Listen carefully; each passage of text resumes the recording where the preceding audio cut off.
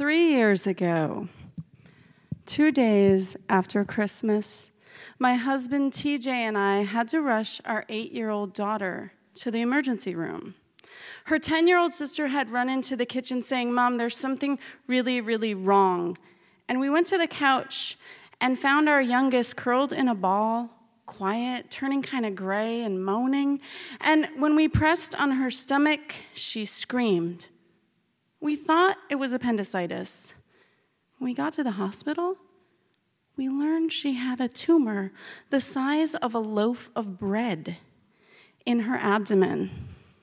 It was Wilms tumor, a kind of pediatric kidney cancer that had consumed her entire kidney and then grown, pushing everything else out of the way.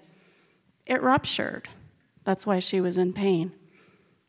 That night, TJ and I went from being normal parents to being cancer parents.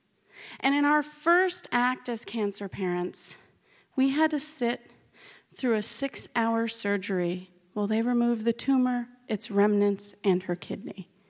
That day, we just sat there on those uncomfortable chairs and we cried, and maybe we held hands a little now and then, but we didn't really have any resources to deal with it. We didn't know anything. A week later, we knew a lot of things. We knew about chemo, we knew about radiation, we knew about treatment roadmaps, and we had just learned that our daughter's cancer was staged at stage 3. That was good news, but it was temporary good news. Because when they scanned her, they also found a tiny little spot on her lung. They couldn't do anything about that yet because they were still dealing with the loaf of bread. So what they did is they said she's going to have chemo, radiation for 6 weeks, and we'll do another set of scans. We're going to restage her. If at 6 weeks that little spot has responded to treatment and it's gone, she will stay stage 3. If it's still there, she'll be stage 4. That day, the oncologist gave me a piece of advice. He said, "Look, just really don't go home and Google any of this."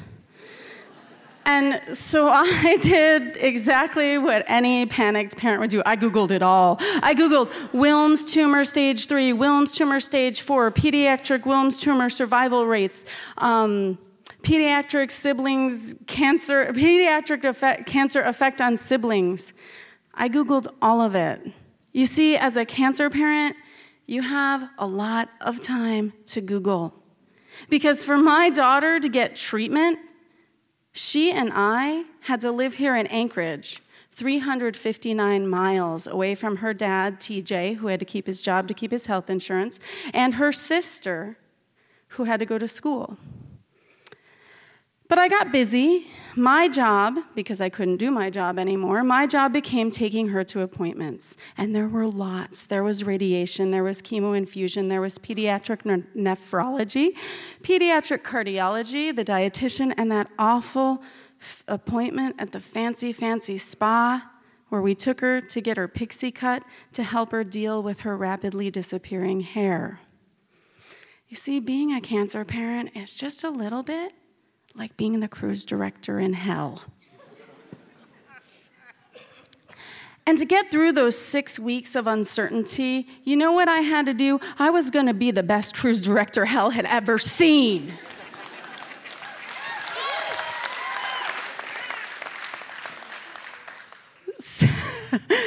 So to that end, it kept me busy and it kept me not thinking about her lung and not thinking about the spot on her lung, but those 6 weeks went by with me thinking or not thinking. And one day the oncologist, after my daughter had had another set of scans, looked at me when she entered the infusion room and did this, a little tip of the head over towards the conference room, and I knew it wasn't good news. The spot on her lung was still there. It hadn't changed at all. And what our oncologist told me when I asked what the odds were, she said this. She said, "Okay, so we're going to assume the spot on her lung is Wilms tumor, and then we're going to be pleasantly surprised if it's not." And she told me that it was time for my daughter to have another surgery, this time a surgical lung biopsy.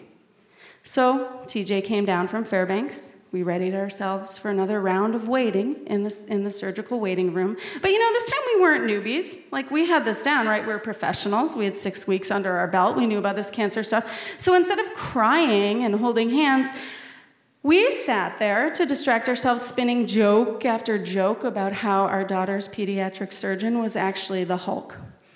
Now, before you think we're callous or maybe not taking her cancer seriously enough, I do have to tell you this. Dr. Hulk, which is what I'm going to call him for the rest of this piece, Dr. Hulk clearly is very devoted to his exercise regimen. Like, even his fingers were very muscular. And on top of that, Dr. Hulk is very, very ruggedly handsome. So now, don't judge me. Even TJ said, like, I don't want to be weird about it, but like, you're right, he's really good looking for a guy. So, it was easy to make the Hulk jokes. Like, we really hope Dr. Hulk doesn't get angry in surgery. And, we wondered if he would come out to give us the news in his ripped surgical scrubs with his chest rippling. And, of course, the classic Hulk smash cancer. Yeah, we were handling it really well, right? Like, we were totally calm. We were making these jokes. Nothing had us panicked at all. So we made it through surgery. But I want to tell you this. When your kid has a biopsy, there's surgery. And then there's also waiting for pathology results. Now, we had to wait 4 days from the lung biopsy to knowing whether that spot on her lung was Wilms tumor. 4 days. If it had been me with cancer, if it had been TJ with cancer, we would have had a whole host of coping mechanisms. For example, getting drunk, punching a hole in the wall, eating pint after pint of ice cream, maybe swearing. But we were in a tiny hospital guest house room with an 8-year-old who was groggy and angry and uncomfortable and could do nothing but watch episode after episode of Shaun the Sheep on Netflix. And while she did this, we were supposed to be getting her to do her complicated breathing exercises to help her lungs clear. It was a really bad 4 days. And so we kept joking about the Hulk. Yes, we did, but I went to an even darker place. And I'll admit it. I started Googling again, but I knew better than to Google my kid's cancer. Like, I had learned that lesson. So, I just started Googling Dr. Hulk himself. And okay, like, that's, some of you might call that a coping mechanism, and there's a fine line between that and internet stalking. I've got that. But see, Dr. Hulk was really, really attractive, and I had a newly divorced friend who probably would have really appreciated an introduction to a hot pediatric surgeon. So that's where I put my energy. I wanted to know if he had kids, if he was divorced, if he was married, of course, maybe what some of his hobbies were. I found lots of pictures of him. It got so bad that at one point I actually said to TJ, okay, I have an idea. Let's invite said divorced friend to the surgical follow-up appointment for the cancer care so we can introduce her to Dr. Hulk. And my husband, he was on the same page. He said, sure. So that's where we were at. We thought we were really holding it together. But it really took our kid to point out that we weren't. Because at one point, the divorced friend was over visiting us, and I opened up Facebook, and I brought up Dr. Hulk's profile picture, and I pointed out his dreamy blue eyes. And at that point, my daughter said, Mom, show my surgeon some respect. He is a nice man, and he is not even green. So we got through the 4 days, I think pretty well. And, eventually the kid wanted to shut off Shaun the Sheep. Eventually we could leave the hospital guest house again. And you know what? Eventually she finally said, kind of like acknowledging our sense of humor, she said, yeah, you're right, I'm glad he didn't get mad in surgery, haha.